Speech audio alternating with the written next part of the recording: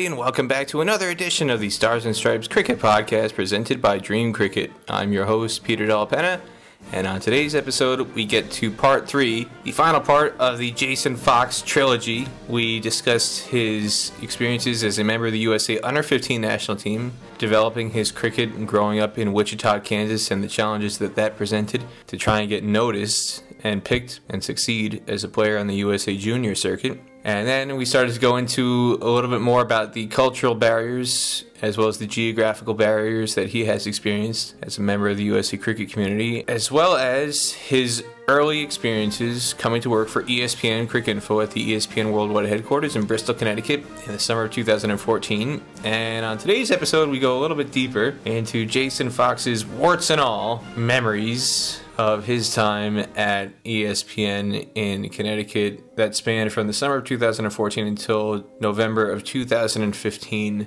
when his contract ended and he went back to the family business in Wichita, Kansas.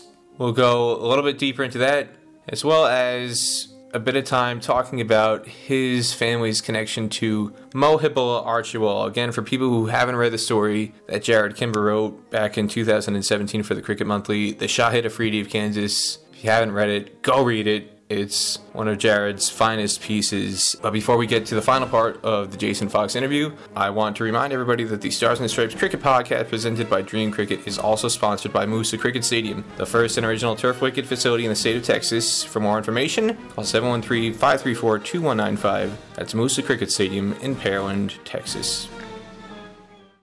2015 World Cup was memorable in terms of the exposure that ESPN was able to provide people within the U.S. having a major rights event to the U.S. market. That was what was shown outward. Internally, I think it was one of the most challenging experiences I've ever gone through, because for people who would not know, in Connecticut, I think it was 2 days or 3 days before the start of the World Cup, we had a monumental blizzard in Bristol that dropped about 35 or 40 inches of snow. And then it kept on snowing periodically over the next 6 to 7 weeks. From the start of the World Cup until the final ball was bowled, there was snow on the ground in Bristol. There was never a moment where there was longer. There was never a moment where there was not snow on the ground. And I felt so bad.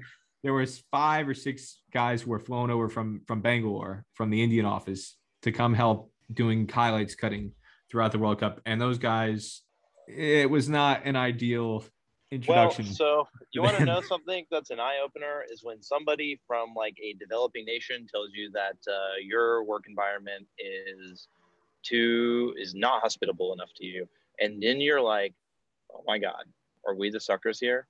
Now let me say this, I loved it. I would work every second of overtime I could get it, because like the job is like watching cricket and making videos for people to see, and it's awesome. Literally, there are days where there's like 2 or 3 cricket matches on, and you're like watching all of them, and your job is to watch one and cut the video for that game. What could be better than that? Like, I'm getting paid to watch cricket and like create videos about cricket. Like, it's pretty sweet. Honestly, it's still sweet when I think about it. So I would spend literally every second. They were like, oh, you're working too much overtime. And I'm like, but there's so much cricket content that we could be cutting. Well, we got to have the clips, man. Got to have all the clips. Even when, during the World Cup, even when I wasn't at work, I was living that same schedule, watching the games. I was so pissed that I didn't work the South Africa-New Zealand semifinal, because it was an incredible game. And I was like sitting at home watching it by myself instead of in the ESPN office for the very first time with an office full of people that were excited about cricket.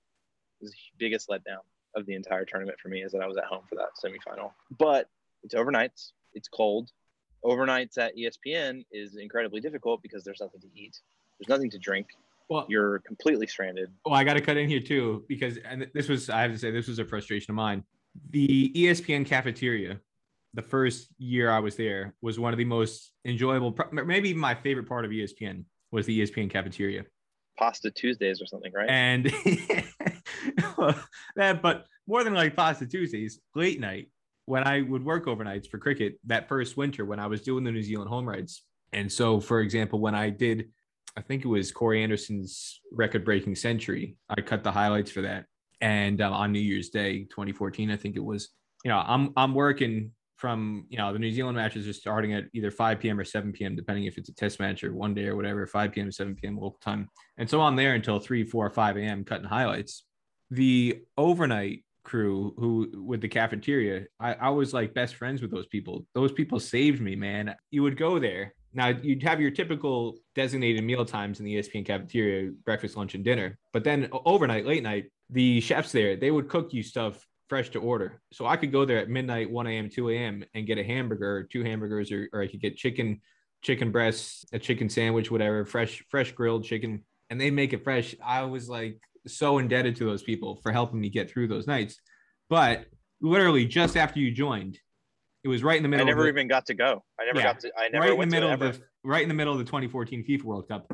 They shut down the main cafeteria at ESPN for renovations. Invest, I don't know how many millions of dollars, how much money it was going to put into it, but they were going to have this state of the art like projection screens and some other stuff to have in terms of like ancillary benefits to the cafeteria itself, aside from the grills and the ovens and all, which is all like 5-star, high grade industry standard stuff. But I can't tell you how many people, both at ESPN FC, because it happened right in the middle of the FIFA World Cup, and then furthermore, the staff that was going to be working the Cricket World Cup, we were devastated because we depended on it stuff. Anybody who was working overnight shifts, you relied on that, and to have it cut out from us was crippling. And I think to one of our colleagues' point, and about how like actually like not good the work environment was, is like the powers that be were so put off by the idea that like they should maybe provide some food or like some other accommodation to us. Like it was like we were asking for like a lot. And had it been literally like any other property at ESPN, if there were overnights, that would not, I truly believe that would not have been the case. But because we were shoved into a corner, into this basement, nobody could see or hear us, it was not a problem.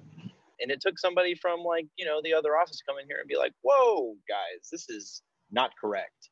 And to get some attention. And even still, like it didn't fix the main problem. Yeah, there was some more food around and some other things, which is like super helpful because you're going in at 7:00 and you're there until, the amount of times I saw the sun up and I got out of work and then the sun was just coming up was like a lot and often during that time.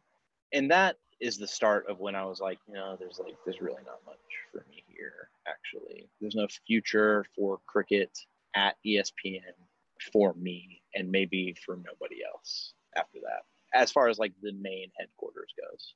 Why did you feel that way? So here's the deal. Was there like one moment in particular that was the tipping point for you that you were like, this isn't what I expected or this isn't what I signed up for? The amount, and this is something we haven't talked about yet, and I'm gonna say what I felt at the time, and I'll just put it out there. Like the structure of Cricinfo is very strange to me. So for people that don't know, you have ESPN based in Bristol, Connecticut, that owns the property, right? At the time that we were all involved at Bristol, there are like ad sales people for the United States market. There are managers that have pull over content, both written and video, and us creating video content in the United States. So that's group number one. Group number two is the England office, which I actually don't know how big it is, but it can't be more than like 10 people at like specifically for Cricinfo. And then I'm sure like there are ESPN properties in the UK that people floated in between, but specifically for Cricinfo, it's no video content and it's solely writers, to my knowledge. So the ESPN Cricinfo presence in London is essentially they have part of a floor in the Disney building, and that building is a conglomerate of like you've got ESPN FC staff, other ESPN staff, other Disney staff, and it's I don't know how big the building is. It's 7, 8, 9, 10 stories maybe, but in terms of how many Cricinfo employees are in that building, it takes up maybe 2 or 3 rows of cubicles, and that's the London presence of Cricinfo. So you have that, and they do everything England. So like England is like English cricket news and like surrounding spheres of influence, as well as like picking up any other editorial content across the board, in my experience. So you have those two groups, and then you have India, which is like its whole other thing. Obviously, India drives the most traffic. They have the most staff. They've got video. They've got writers. They've got editors. They have probably salespeople, maybe even like infrastructure people for the website and stuff that I'm probably not even thinking about. So you have these 3 groups. And these three groups are constantly competing with each other on anything. Literally, if one group says they want to do something, the other two groups are in opposition. It seems like to me constantly, all the time. Nobody can ever agree. And to me, I'm sitting here, I've grown up with ESPN. They're the leader in worldwide sports. I don't understand why they're tolerating this. Honestly, guys, we own this. We sign the checks. Like, you do what we tell you to. And that is not the way it runs. I mean, I met Sambit once. He has a very particular way of which he thinks about Crickinfo. I saw him clap back at DeBell on Twitter. I thought that was wrong of him. I mean, like, not wrong of him in the sense that, like, you shouldn't do that, but, like, I think it opened him up to some criticism. And the dysfunction at which these three offices communicate in general, and specifically in regard to the role of the U.S. video office, I could never understand. So this is the process for how we would create a video. Let's just talk about a highlight. You watch the game, cut a highlight, you put it up. As an editor, I get to choose like the title of the video and like the caption, the couple sentences that describes what's in the video. Before that is posted to the website, somebody from the India or England office, because they are the only two places that have like editorial control. There's no like writers in the United States or editors. They get to decide if that's okay before it goes on the website or not. So you literally have to put an email out to all these people and say like, hey, I put this video in the system. Can you please check it and then publish it? And they would say, yep, got it, or change whatever, and then they would publish it to the website. Now, if we put together like a news package, that was completely different, because if they didn't like it or they didn't think it held value to them, it just didn't go up. And they were also very combative about like doing that job. I don't know David Hops. I read his stuff. I read his stuff on the 100. He's a great writer. I'll give him that. I have disagreements about what he has to say in regards to cricket sometimes. But like the amount of like pushback I got from Hops on some of the stuff I wanted to do, I was like, I don't understand this. Number one, I don't understand why this is happening. Number two, I don't understand why ESPN is tolerating this. I understand. I think that there was like some reluctance to video on a site that for the better part of its existence has been solely the written word and photographs. But what I never understood, and I still don't understand today, is like Mickey Mouse signs the checks. Mickey Mouse is in Bristol, Connecticut. Why are they tolerating any of this? Just to cut in here, I think a bunch of this stuff you're describing is normal editorial processes, whether that's at ESPN or anywhere else. And there's but we're so far removed from it. How would we know? Well, so I'll get to that. And I think this is where I feel understanding of what you're illustrating is that when we would publish a video or we would edit a video or put together highlights, we send it across and somebody checks it, and that's standard. That goes on in any operation. There's checks and balances. There has to be an editorial process where there's some fail safes, and if there's an error or whatever needs to be fixed, somebody can fix that before it goes live, and that's fine. Right. Yeah. If there's something like you said, you've got an idea or you put something together and it gets rejected by David Hops or somebody else, and he was the UK editor at the time. So he's the editor, he's in the hierarchy, he's above you, so he has the power to reject you, and he's fully entitled to do that.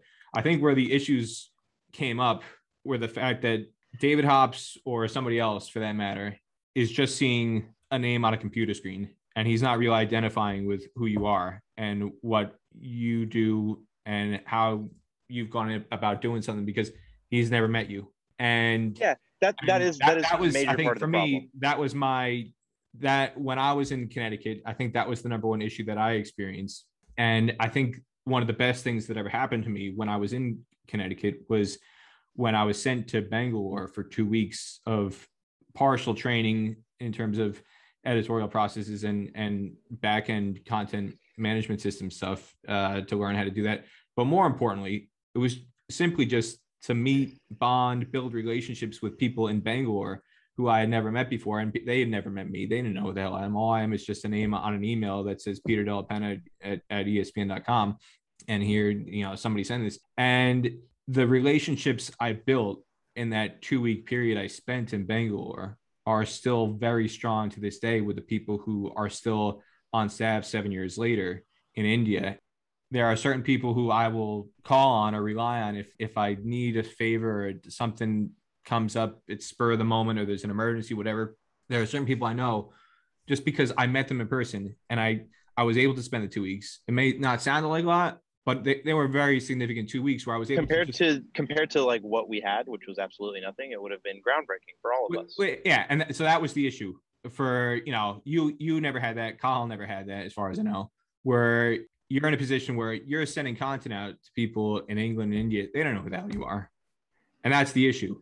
Is the fact that it's a hell of a lot easier to say no to somebody or to brush somebody off or to reject what they're trying to do when you literally don't know who the hell they are and they're just a name on an email or a name on a screen. Whereas I experienced that, where I felt like a lot of the things I tried to generate content wise, whether it was video or writing, I felt like they started to get a lot more receptive to those things after I had gone to Bangalore to meet everybody for the first time. And so that's where the disconnect is. I felt during my time in Connecticut was the fact that, witnessing it or observing it for you or for Cathal or anybody else who came on since then, is the fact that this is something that Sambit was very big on. When he wanted to fly me out to Bangalore for that 2 weeks, initially I poo-pooed it. I was like, why the hell do I need to go to Bangalore? This is kind of dumb. He's like, oh, we want to train you some stuff on the back end of the website and to show you some other systems. I'm like, why the hell can't you just do that in a Skype chat? Or, nowadays you can do it on Zoom. Why the hell do I need to, spend X amount of dollars on a plane ticket to Bangalore? It's kind of a waste of money. No, it's actually quite valuable. The importance of person-to-person, in-person interaction, which sounds like a strange take to me from you, even for the time. What you say that? I don't know. Like, why wouldn't you, in the position that you were at, want to go to meet the editor-in-chief of the website? Because, I had met him before. He'd come to the U.S. Times, okay. Right? Well, that's okay, I had met Sambit. At this point in time, I had met Sambit at least 2 or 3 times because he would come to the U.S. at least once or twice a year. And so I had met Sambit. He was basically the only person I had met, though, right? So I knew the editor-in-chief. He had come to meet me, or when he was in the U.S., he didn't come to meet me. I'm not that important, right? But like when he would be in the U.S. on his business trips, he would reach out to me to give me a heads up to say, hey, I'm in the U.S. doing this other stuff. If you've got time to meet me, it would be great. And so we'd meet up. But literally, he was the only person I knew out of the India office. He was a very important person out of the India office, but he was the only person I knew. And the rank and file staff, who arguably were more important for me to know and interact with on a day-to-day basis, I didn't know them. And so the fact that when this trip happened in February 2014, it was hugely significant in my ESPN experience, and it still carries weight to this day. And so from the things you're telling me, I feel like it's something that arguably should have been made mandatory, or something that really, if it could have been done for you, I think it would have improved your relationships with a lot of the staff. Maybe not necessarily England, because we wouldn't have been sent to England and those staff, but at least with the India staff. Because again, who did you meet from the India staff? The only people you ever met were the 5 guys or 6 guys who came over from India during the World Cup. And like you said, they arrived, and at times it was precarious at best. They were good. Chaotic. They were it was chaotic at times. It was, I don't want to say hostile, but you had 2 very different cultures clashing, and there was not a lot of it's like when I say cultures, I don't mean Indian culture. I mean just the word culture. Work cultures. The culture in the Bangalore office, the work environment, the work culture is entirely different to the work environment, work culture in Connecticut. And part of that, again, is because, which I feel... Do you mean specifically for ESPN Cricinfo, or do you feel like there are other places in ESPN that have like a similar...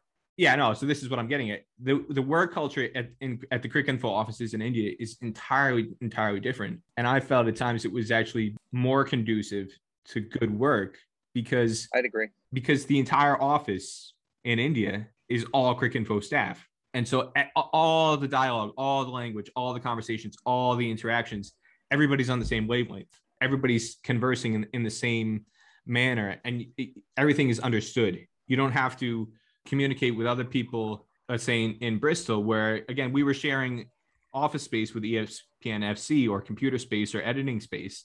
And so if there were times where there was a clash where there were only a certain amount of editing computers available, and you had something that needed to get done and you were competing for space with ESPN FC, and there's only 2 of you down in the bunker, right? Whereas there's like 7, 8, 9 ESPN FC staff, you're outnumbered. if you're crying for help or you're calling for help, hey, I need help, somebody to fight my battle for me, somebody to help convince, well, all right, you can send an SOS to Bangor. They can shout through their phone or shout through their Skype or shout through their G chat as much as they want and try and shake their fist to say, hey, this is more important. But if you're face to face with somebody who's on the ESPN FC side in front of you in the flesh in Connecticut, and they're pulling rank and saying, no, actually, we need this computer more. All those kind of interpersonal relationships made working in that building 3 in Connecticut so much more challenging than I think a lot of people realize or appreciate. I noticed Ranjit was like, well, why can't we just do this, this, and this? And I'm like, yeah, that would be great. But like, that's not the way it works here because of the structure that like a large business like ESPN needs to have. Like to do what they do, to put television out and all the stuff that they got to do. Like it makes sense to me that they have to do that. To me, it almost felt like Cricinfo still kind of had that like startup vibe in India at the very least. Like a bunch of cricket fans and some very talented people that wanted to make like excellent cricket stuff. And that's like the kind of environment like I wanted to walk into, honestly. And at times, like we were able to create a little bit of that. And it was just like so disheartening to know that it's like literally I am a content manufacturer and there's like no life or soul in it, is what it felt like towards the end. Get the clips up. And that's really it. There's no love for cricket. There's no care about like the local cricket community, like something that keeps us all grounded. Like it just was. After the World Cup, I was like, they don't care about cricket. There's no way to resolve these differences between the 3 offices because while ESPN United States has the money, ESPN Cricinfo India really is the one that should drive the ship, honestly. And that will never happen. And England's kind of like in their own island, like doing their own thing because like they're between them and it doesn't really matter all that much. Like they can kind of just do what they want. It's unresolvable, I think, personally. Today's episode of the Stars and Stripes Cricket Podcast, presented by Dream Cricket, is also sponsored by Moosa Cricket Stadium, the first and original turf wicket facility in the state of Texas, and now one of the premier venues for the minor league cricket T20 franchise tournament. Located at 5515 McKeever Road in Pearland, 5 miles off the Bailey Road exit from State Route 288 and a half hour south of downtown Houston, Moosa Cricket Stadium includes fully enclosed locker rooms and change rooms plus shower facilities after a day's play, as well as outdoor nets for all your training needs. For more information, call 713-534-2195. That's Moosa Cricket Stadium in Pearland, Texas. I would say it's gotten better in some regards since you left. I would say there's certain things that could be better. They're not utopian. Let's just say that, right? Like, what is the point if you're not going to take control of that property? Like, just give it all to India. Then they have the people that want to do it. They have the know-how. Let the suits run it in the United States as far as like what it means for money making in the United States. But like, we were joking about it earlier, but like get the clean feed of the game to India, who can distribute it. Like, well, I think again, fine. In terms of the culture standpoint, right? The word culture, again, further to the point, the time I spent in Bangalore was the most enjoyable time I had in my 18-month stint being anchored in Bristol, because when I was in Bangalore, you were surrounded by cricket and cricket aficionados and people who had an extreme passion for cricket. And there was this zest for work and wanting to produce content. And it was there from the time you walked in to the time you left. And even after you left, you would hang out with these people after work. There was a social atmosphere, right? You would go out to get drinks or you go out to get dinner with these people after work. It wasn't like a drag, right? You wanted to be around these people outside of work. You wanted to take part in the bonds and building relationships with these people outside of work. Whereas in Connecticut, and I think this is what I was trying to articulate before that I didn't really do a good job of, is more the fact that, again, because there's only 2 or 3 of us, right, we're alone. And when we're done with a shift or we're done with World Cup highlights or whatever, you leave. And who do you go to talk to hang out with? Who can you socialize with to talk about what you just did early in the day? There's nobody. There's who God can relate. bless the EFC, the FC guys that really tried, and some of them that did take an interest in cricket. And like because like I was so excited about it, and Paul was so excited about it, and because cricket's like an excellent sport that's like not that hard to follow. Actually, like they were like, oh yeah, that is cool. Like we're playing little like tape ball, foam ball cricket, all of us, the ESPN FC guys included, like in the basement while we're waiting for stuff to happen, and they're enjoying it. But like that is like I imagine like 1%. of Well, what it yeah. could have been. And so to be fair, those guys in general, like you said before, Americans are open-minded. I've never been in an experience where people were like, oh, get that cricket away from me. This sucks or this is boring. People like Rob Moore or Alex Coppola, and there's others who I can't remember right now at the moment, but there were enough people in the ESPN FC environment who were extremely, extremely open, receptive, and at times would even help out if we were short-staffed, which was almost all the time, and we needed help getting the content out. Sometimes Alex or Rob would pitch in and cut a cricket highlight, not really having much grasp of the sport beyond the dialogues that they would absorb by osmosis being around us in person in the editing bay. But they had developed enough of an appreciation. We're like, hey, like we're watching this, we're around Jason, we're around Peter, we're around Kyle. Like I'll take a crack at editing a clip because I can recognize what a wicket is. I can identify that and cut it and clip it and put it into the server and or sixes, whatever. And they were enthusiastic about it. But again, that's like a handful of people. Whereas like if you're working in NFL or NBA or baseball, you can leave at the end of a shift. Everyone. And you've got like 40, 50, 100 people that you can pick from to go have a drink with or go get a dinner with and chew the fat on what you've just done work-wise that day and digest and process that. We didn't really have that experience that is typical of a lot of other ESPN employees who are working on different sports. And that was, I think, something that was unfortunate and something that if there was one thing I could change about working in Connecticut, like you said, I enjoyed my time getting an opportunity to cut highlights and work on cricket. Who can turn that down, right? It was kind of the ancillary stuff that I think you take for granted in a work culture because there were only 2 or 3 of us working on cricket in an operation of 6,000 people. It's like, who do we have to go to outside of the shift? It's like, it's not like, and again, and the other part about this I would want to point out is that in the ESPN culture, we talk about like Rob Moore, Alex Coppola, people are receptive. If we're going to name check them, we'll check Jason Gomez, Adam Peterson. But Gomez was amazing. I love Gomez. Who didn't love Jason Gomez? That guy was awesome. You have a culture where everybody's there is ostensibly the best at what they do, right? And so when I would have interactions with people in other sports, from time to time, the opportunities that I did have, they would be very interested and very positive, optimistic in terms of what I would try to communicate to them about cricket and why they should tune into a World Cup when we were building up to the 2015 World Cup and even leading up to the 2014 T20 World Cup before you got there. People were very, very receptive in terms of wanting to help promote content and understand why it was important to promote the content and not feel like, this video or this article is invading the front page of ESPN.com. It's like, this is important. Like we should be putting this on ESPN.com. This is a big deal. They would be very, very receptive to that. But I would always have to keep in mind, and that this was communicated to me very early on, that, we're excited for you and we want to support your sport. But like, please don't come into my office and chew my ear off all day about cricket because I have to work on tennis or I have to work on basketball or I have to work on baseball or football. Like I'm a specialist in what I do too. And like, I can't continue being a specialist in my field within the ESPN universe if I'm listening to you natter on about cricket for the next 2 hours. Like, we're just like the cricket nuts, the lovable cricket nuts that love their stuff, that they do their thing in the basement and we like. No, but it's more to the point of like, hey, we're spending like 8 hours, 10 hours, 12 hours, 14 hours completely consumed by cricket, right? Guess what? The NFL guys, the NBA guys, the baseball guys, the basketball guys, they're spending 8 hours, 12 hours, 14 hours, 16 hours completely consumed by basketball or NFL or baseball or tennis.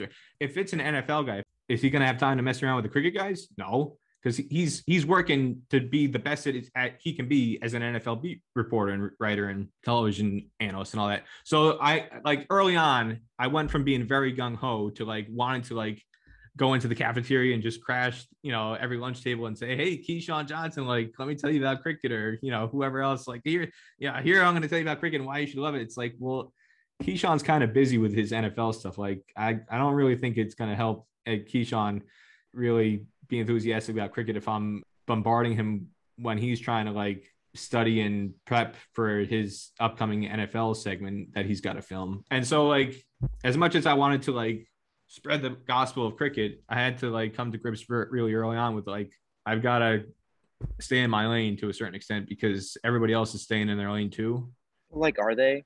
was my thought. And I never was like so interested about like talking to people at ESPN about cricket as much as I always thought the way was like, if it makes money, people will love it or you for doing that thing. Like that was my mindset. Like I was acutely aware of like the thing that whatever you want has to be profitable for ESPN or else it's just never going to work.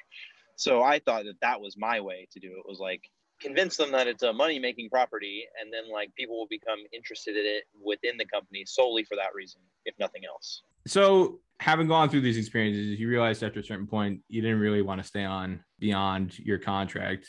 Once you left, did you feel you had made the right decision in the first place to come there?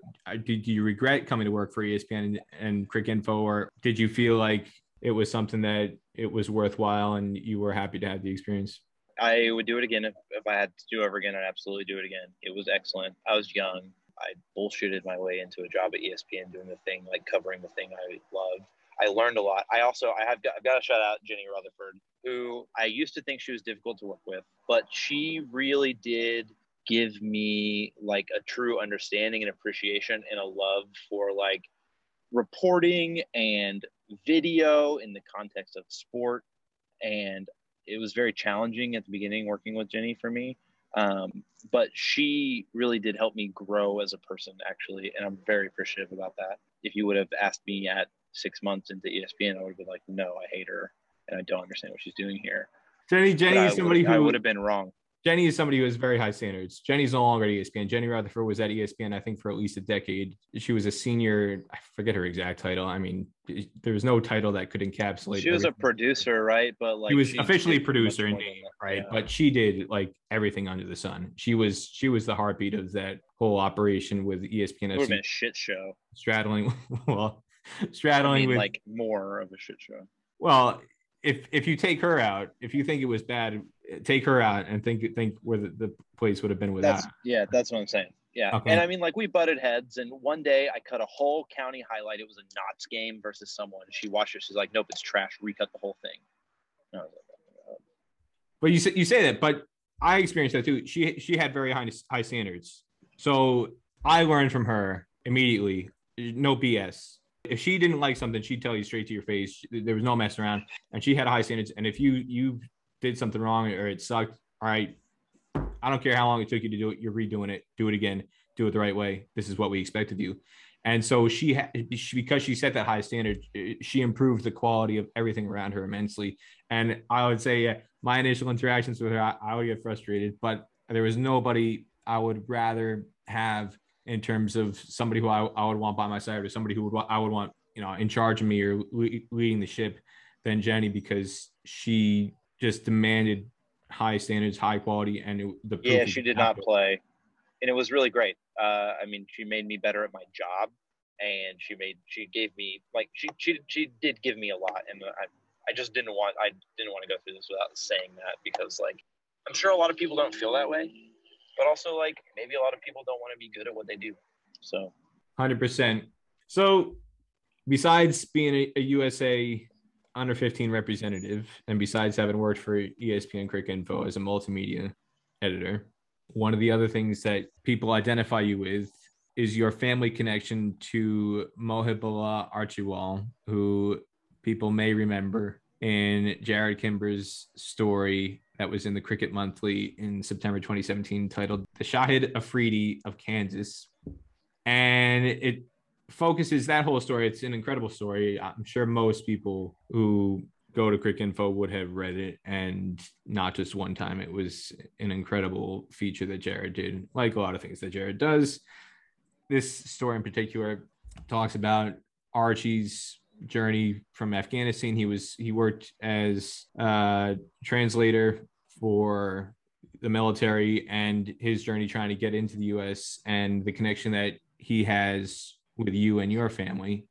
Talk about that, especially now in the context of what's going on recently with the American withdrawal from Afghanistan and the chaos around that, and a lot of the attention that has been paid to kind of the visa snafu fiasco with regards to all the translators and people who had helped the American military basically being left behind. You know full well what that experience is all about, having that connection with Archie and all the struggles that he went through.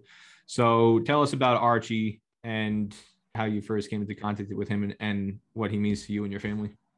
First of all, if you haven't read Jared's piece about Archie, I highly encourage you to read it. It's pinned to the top of my Twitter. I don't know that it'll ever come down.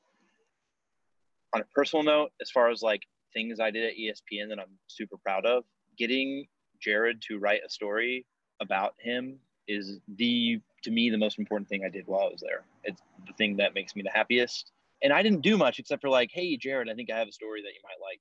What do you think? Radio silence for 6 weeks. And he's like, yep, like that. Radio silence for 6 weeks. Here's a first draft. Anyway, so I'm really, really proud of that. Not that I did anything, but it's a story that I thought deserved to be told. And it's a story that like, I'm very happy that ESPN published because like, yeah, it's about cricket, but it's like cricket is the language in which we could express what was going on is the way I feel about it. So if you haven't read it, read it. It's incredible. Archie showed up in Wichita one day, and the lady that was handling his case at the IRC asked him what he liked to do. He was like, I know how to kill people, and I like to play cricket. She was like, well, I know the only cricket guy. I get a phone call from my dad, and he's like, what are you doing tonight? Nothing. He's like, why don't you come down? Let's get in the nets. I'm bringing this dude from Afghanistan. I'm picking him up now. So I meet Archie. He's very quiet. He likes to play cricket. He balls fastish. It was a great time. We spent a couple of hours just in the nets until the sun went down. A couple of weeks later, my parents were like, why don't you just stop paying rent at your apartment and move in? They bought him a suit. My mom got him a job at Walgreens, and they really did adopt him. He became a citizen in 2020 in time to vote, which was very cool. And he currently lives in Sacramento, California. But like you said, he is a translator, was a translator for a couple of different branches of the U.S. Armed Forces, as well as like the Italians and maybe the Georgians. He has lost people in his life to the Taliban. And when I say that, I mean like the Taliban have murdered people close to Archie because of his work that he did for the United States. And so at the present moment, he's mortified about what could happen to his family, specifically his brothers, due to the fact that like he grew up with some people that would become part of the Taliban establishment. They know who he is. They know who his family is. And so he's incredibly worried that something's going to happen to them. And he's lost enough people to the Taliban because of his work for the United States. Like it's not like out of the realm of possibility that something bad could happen again. I've been talking to him a lot. We put together a letter to all of the senators and the two senators from California, as well as all of the House reps and state and local officials, about like trying to get a visa process fast tracked for at least his brother to be able to be like sponsored as an immigrant to the United States. Now that Archie's a citizen, he can sponsor people, direct family members, right, to immigrate. The process that usually takes like up to a year and a half was done in 6 weeks. I think maybe Senator Feinstein had something to do with that, which is great. But the next part is going to be a while as well, because now it's on to like the interview process. And like, I'm not sure that anybody's around in Kabul to interview Archie's brother to get him over here, let alone like all of the other obstacles that stand in his way. There was some talk about trying to get him to Turkey legally, but I mean, it's heartbreaking. It feels like 20 years for what? And then to have such a personal connection to somebody like I think of his family, to be in a position of danger that I hopefully will never understand. And man, it just really sucks. Like he's taken bullet wounds for the United States, been blown up by a couple IEDs, and yeah, he made it out, and his life is pretty good right now. But the fact that like what he had to do, or rather what he did to have that life, is almost certainly going to put people he loves in danger. It sucks. And it's fixable, which is the more frustrating part, but it's just such a monumental task to get it done that I'm only like adjacent to the situation, but it must be really, really difficult for him. I mean, that whole process you just talked about, the layers and the red tape that's involved getting an interview. Like you said, the U.S. Embassy has been abandoned. There's nobody there anymore. So realistically, does he feel like he has any hope of getting his family to the U.S.? I mean, like he has to, right? He does. He's looking for ways. I think the answer is yeah, he's got some hope. Whether or not anything happens, like it remains to be seen. And like it's such a fluid and serious situation that, like, who does know anything about that situation right now? Like, honestly, like, I mean, I listen to Pod Save the World, and I read the news, and, you know, especially about, like, in the cricket context of Afghanistan, but, like, it's not good, and nobody knows when much else.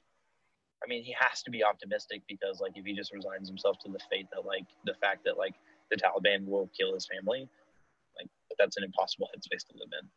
You know what I mean?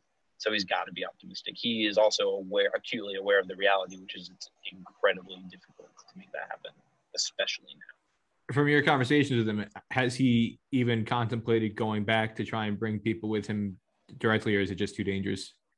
One day, I saw a photo of Archie on Facebook hugging Rashid Khan. And I was like, bro, how did you meet Rashid Khan? There's really only one way that you would have been in the same room with him. He's like, yeah, I went back. I didn't tell anyone. I told mom 2 weeks after I got back, and she flipped out. And I was like, yeah, I can imagine. So he has gone back. I think right now I haven't asked him. He hasn't said anything, but I'm sure that that's just like the death sentence, I assume. What is he doing now in California? He's working for the state. He had to get out of, he was working for the IRC, the International Refugee Committee, to go through the process of once a refugee lands in the United States, getting them a job and getting them housing and making them self-sufficient. He was doing that for the IRC as well as doing it directly for the state of California. But the Afghan community in Sacramento really started to get to back channel messages from his family. As if you read the piece, and I don't want to spoil it, there's quite a big drama there, and the last thing he wants is getting like back channel messages from people he used to know in Afghanistan. So he had to completely step out of that. To my knowledge, like the very small extent of what I know that he does, I think he works for the state of California, helping people that have been like recently let go from their jobs with like their options for like transitioning into another job, or like softening the blow of being fired for your job. So like your like welfare options, your training options, like what you can do after you've been let go from a job. And he's doing that. He works the state. He got a job at the State Department, and they said, great, you just got to go to Kabul. And he was like, nope, not doing that. Since the story, it's been 4 years now. So since then, besides the fact that he's now a U.S. citizen and the fact that he's working for the state of California, what else should people know about him and what he's doing or has done since? I think that Archie is a shining example of what the United States can produce. Not even like, yeah, his story is incredible. The crazy amount of stuff he had to go through to get here, or to like live any semblance of like what you or I would think is a normal life. He is an exemplary human who has done and had to deal with more stuff than I can ever imagine. He is a product of the America that I know and love. And if anybody ever has any doubts about like what it looks like to be a refugee or an immigrant from another country to come to America, like Archie is the poster child. I'm not signing him up for that, but you couldn't do better than him. He's trying to buy a house right now. His life's really taken off in a way that I don't know if you would have asked like a young Archie if you could have ever. It seems like pretty mundane to you and me, maybe, but like he's living it up, man. He's loving it. He's just living the dream in Sacramento, California. Living the American dream, 100%. Living the American dream, yeah. Literally trying to, anyway. Again, for anybody who hasn't read it, the story is called The Shahid Afridi of Kansas. It's about Mohibul Archiwal. That's Archie's full name. And it's written by Jared Kimber. It's dated September 13th, 2017. So it's just over 4 years old, but it's still very, very relevant, especially to what's been happening in recent times with the U.S. withdrawal of Afghanistan and how it's impacted people like Archie or other people who've been in Archie's shoes in terms of former translators for the military. So by all means, go and check that out. All right, Jason, time for the favorite 11. And before we get to the favorite 11, I want to remind everybody that the Stars and Stripes Cricket Podcast is presented by Dream Cricket. Dream Cricket Pavilion Shop can help you fill up all your cricket kit requirements from top-of-the-line English willow bats, made by all the top manufacturers, as well as helmets, gloves, pads, jerseys, highlight DVDs, books, and more. Get 10% off all orders over $400 using coupon code DCUSA. That's DCUSA.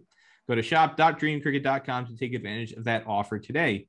Dream Cricket Academy is located at 400 Apgar Drive in Somerset, New Jersey, just a mile off of exit 12 on Interstate 287. For more information, call 908-938-3787 or email cricket@dreamcricket.com. We're doing a prime time under the lights version of the favorite 11 with Jason Fox. You ready, Jason? I try not to think about this at all. So yeah, I'm ready. Well, if you've listened or watched the Todd Myers episode, in addition to others, you should know some of these questions. First up, since you are a former international cricketer for USA, your favorite roommate on any cricket tour? I spent a lot of time rooming with Abhijit Joshi, like a lot. We played together for Central East, so Abhijit was my favorite roommate. I've heard that he is now a licensed yogi. Yeah, man, he's super into it. He invited me to his wedding. I could not go, but it really does kind of like fit he's very calm, calculated kind of dude. And that's what I hear. And I think it's like a perfect fit for him, honestly. He also has back trouble, which I think is what kind of like dealt with his career a little bit. So it's probably a good fit. He's one of the great junior cricket talents that USA had that unfortunately never made that transition to senior level, but he was a dominant force on the under 19 scene and the under 15 scene. And like you said, out of the Chicago area, the Central East. So you definitely would have spent a lot of time around him. Abhijit Joshi. I stayed at his house a lot of times, not even on tour. I try and tailor a few of these questions to make them thematic for my guests. As a former ESPN employee, and we did spend quite a bit of time talking about this, your favorite menu item in the ESPN cafeteria? Shoot, man, I really didn't get I didn't get to eat a lot of like actual proper food. Fried egg and bacon sandwich in the morning is pretty great. There's a lot of great things. Like you said earlier, you mentioned Pasta Tuesdays. There's so many great things. Well, so I never made the trip to the other campus to have Pasta Tuesdays while we were living in like the food desert that we were living in. And honestly, the food that was coming out of those trailers is so forgettable. I literally have never thought about it until you asked me this. The 2 months or whatever I spent in the Nice Cap was excellent. But for the life of me, honestly, I remember rocking up and getting breakfast sandwiches because they were very good and cooked fresh. Aside from that, though, I honestly could not tell you a single other dish that I had in the caf. I know I ate lots, but I don't know. Your favorite city or country that you have toured for cricket? Ahmedabad. I went on a CCA tour of India. We played in Motera. I spent some time with my foreign exchange student, Prabjit's family, while I was there, who was from Ahmedabad. There's a large Gujarati community around me. It was my first time I was ever in India. I'm sure in Bangalore it's probably not like this, but like in Gujarat, lots of people look at you if you're white because they're not used to that. So that was weird, but like it was great. I enjoyed every second of it. I went there fairly recently to Prabjit's wedding. I guarantee you I'm some dude's phone wallpaper that thinks I'm James Faulkner, 100%. Your favorite cricket ground experience that you've ever had as a player or as a fan? I got to go to the 2007 Ashes series. I went to either the third or fourth day at the SCG. I saw Shane Warne make like 90 odd before we got out, and Shane Warne is my favorite. Well, like keeps going downhill, but like he was my favorite cricketer. If you put him in a glass box and like don't let him say anything, really, really, really enjoy the cricket that he played, but that's about it. So yeah, the Ashes series where they completely destroyed England in 2007. I think it was the third day at the SCG. It's also the first time I ever saw like a professional cricket match in person. I was like 14. Was there studying for a year. Took the train into the city by myself. Called my dad. I was like, "Hey, you watching the cricket?" He's like, "Yeah." I was like, "I'm there." He's like, "What? Where's your aunt?" "Not here." "She let you do it by yourself?" Like, "Yeah, but it's starting. Got to go by." As far as playing goes, playing in Motera is pretty sweet. Playing at the ICL ground in Ahmedabad is pretty sweet. But it's the SCG for me. So that New Year's Test 2007, that where they completed the 5-0 sweep, that would be number one for you at the SCG. Yeah. Your favorite cricketer of all time? It is Shane Warne because of his cricket and what he's an incredible once in a generation cricketer. I wish he'd shut up, but he's the reason I think I fell in love with cricket is Shane Warne for sure. Your favorite non-cricket athlete of all time? Kobe Bryant. He's got something, had something. He's just great. Your favorite place to eat out on tour? I love to eat McDonald's when I'm traveling internationally because I find, and I'm sure you're living in England, you find the same thing. Well, maybe not now, but food is better outside of the United States. Just like whole neck and crop as a physical thing, it is better. I'm not talking about how it's cooked. It's just like you get an apple at the supermarket here, you get an apple at the supermarket overseas. It's better overseas. So I like to eat at McDonald's because it's the same stuff for the most part, but it's better. I have been to probably 500 KFCs outside of America. I've only been to a KFC once in the US, and I vowed never again to go to a KFC in the US. I totally feel that. It's very weird because it is a different thing overseas. KFC specifically. I feel like there's pressure on the franchisees overseas because there have been some experiences with certain companies, McDonald's included, where if they don't make the food as it's designed to be made, or there's food poisoning or a bad experience, the head office will not hesitate to yank these franchises out of a certain country or yank the entire operation out of a certain country, which has happened. I know McDonald's famously has done it in a few places in the West Indies. And so there's a huge amount of pressure on these fast food chains outside of the US to make sure all their food is fresh and to a high standard, and there's no risk of contamination or food poisoning, because if they know if they screw up, it's not just their own franchise, they could jeopardize the entire operation in that entire country that they're in. And so because of that, the chain restaurants that you go to, if you go outside of the US, 99 times out of 100, the food is hotter, fresher, tastier than you will find anywhere in any US location. So I'm not surprised to hear you say McDonald's with a caveat asterisk outside of the US, McDonald's. No, I will eat. Only if I have to. Like literally, there's nothing else. I will eat McDonald's in the United States, but McDonald's overseas while I'm on tour, whether it's like professional, like not professionally, but like for cricket or for pleasure, at least one McDonald's stop, at least one. All right. Usually I ask if people prefer Coke or Pepsi here, but I've swapped this out because you're a coffee specialist nowadays. Where is your favorite place to go get a cup of coffee? There's a small chain. There's like 4 or 5 stores in Northwest Arkansas. It's called the Onyx Coffee Labs. Currently, the last U.S. barista champion, Andrea Allen, she owns those with her husband. I have spent $500 at Onyx in the last couple of years. Never one time have I had even a mediocre drink. It is always perfect. And I mean like perfect. And I've been to all their locations. It's excellent. They build coffee palaces.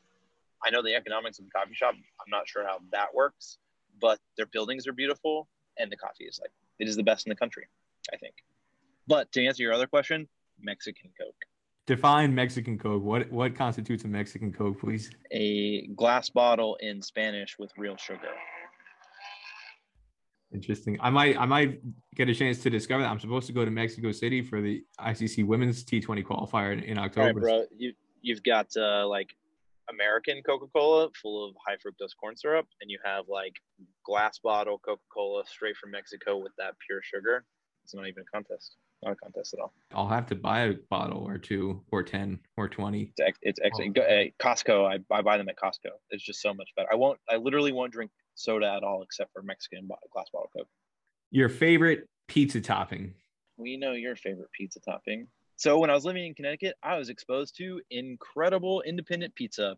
I don't think the entire time I lived there, I saw a Domino's, Pizza Hut, Papa John's, or any of that. Anywhere in the Northeast, anywhere in New York, New Jersey, Connecticut, nowhere. You cannot find a chain restaurant. It's only mom and pop pizza shops. Yeah. So I understand the importance for the clam pizza for Connecticut. Not my favorite. Spinach ricotta, my favorite pizza. Your favorite movie? Peter likes cheese pizza. I am a charter member of the Kevin McAllister Cheese Pizza Society. I'm a very proud card-carrying member. Your favorite movie of all time? I really like The Departed a lot. It's unfairly maligned as a quote lifetime achievement award winner from Martin Scorsese. I love The Departed. I think it's outstanding. I mean, it's like a remake of like a Hong Kong film. Right? I don't care. No, I don't care either. It's excellent. I love Martin Sheen. I love The West Wing, so I'm literally down for anything Martin Sheen's in. It's just great. It is really good. I really do love The Departed. My favorite scene, and it's one of my favorite scenes in any movie probably in the last 10, 15 years, is when the Leonardo DiCaprio character is hiding in the movie theater, and Jack Nicholson comes in, has the conversation with Matt Damon. Matt Damon walks out, and then there's the chase. It's like a slow walk chase where Leonardo DiCaprio is following him through the streets, and there's the whole cat and mouse game. That's one of the best scenes I think I've ever seen in a movie. And the transition afterwards is really nice too. There's just so much to love about the movie. All right, good choice. Last but not least, your favorite show to binge watch on any streaming service or DVD box set. What's your go-to to pass the time? As a whole, not right now, it would be The West Wing. I understand that like it has problems as a show, and like Aaron Sorkin is Aaron Sorkin, and like there are Sorkin things about it, and it is definitely like fantasy.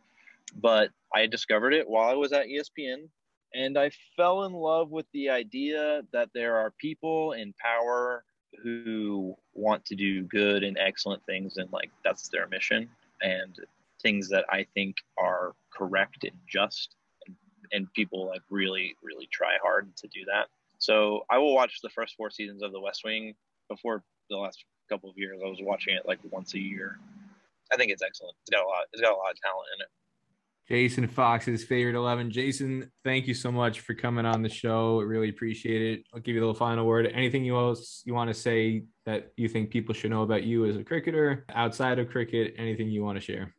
If you have the ability to introduce an American person, young, old, black, white, any color, it's irrelevant. Doesn't matter if they're a male or a female or anyone else. Like, take that opportunity to show them like something that is really excellent. And if you're in a position to foster the growth of the game at any level, like the only way that we get to stop having these rant sessions about like how bad it is people like that, like just doing something. That's all. So you should feel encouraged to do it. Jason Fox, you've been very, very generous with your time. As anybody who will watch this will know, you've turned from day into night. Yeah, anybody that watches this has been generous with their time. Going from one day to another, afternoon into evening. Thank you so much, Jason. I really appreciate it. Yeah, it was a blast. It was good catching up, and thanks for having me. I really enjoyed it. My thanks to Jason Fox for coming on to share his experiences about his time at ESPN Cricinfo.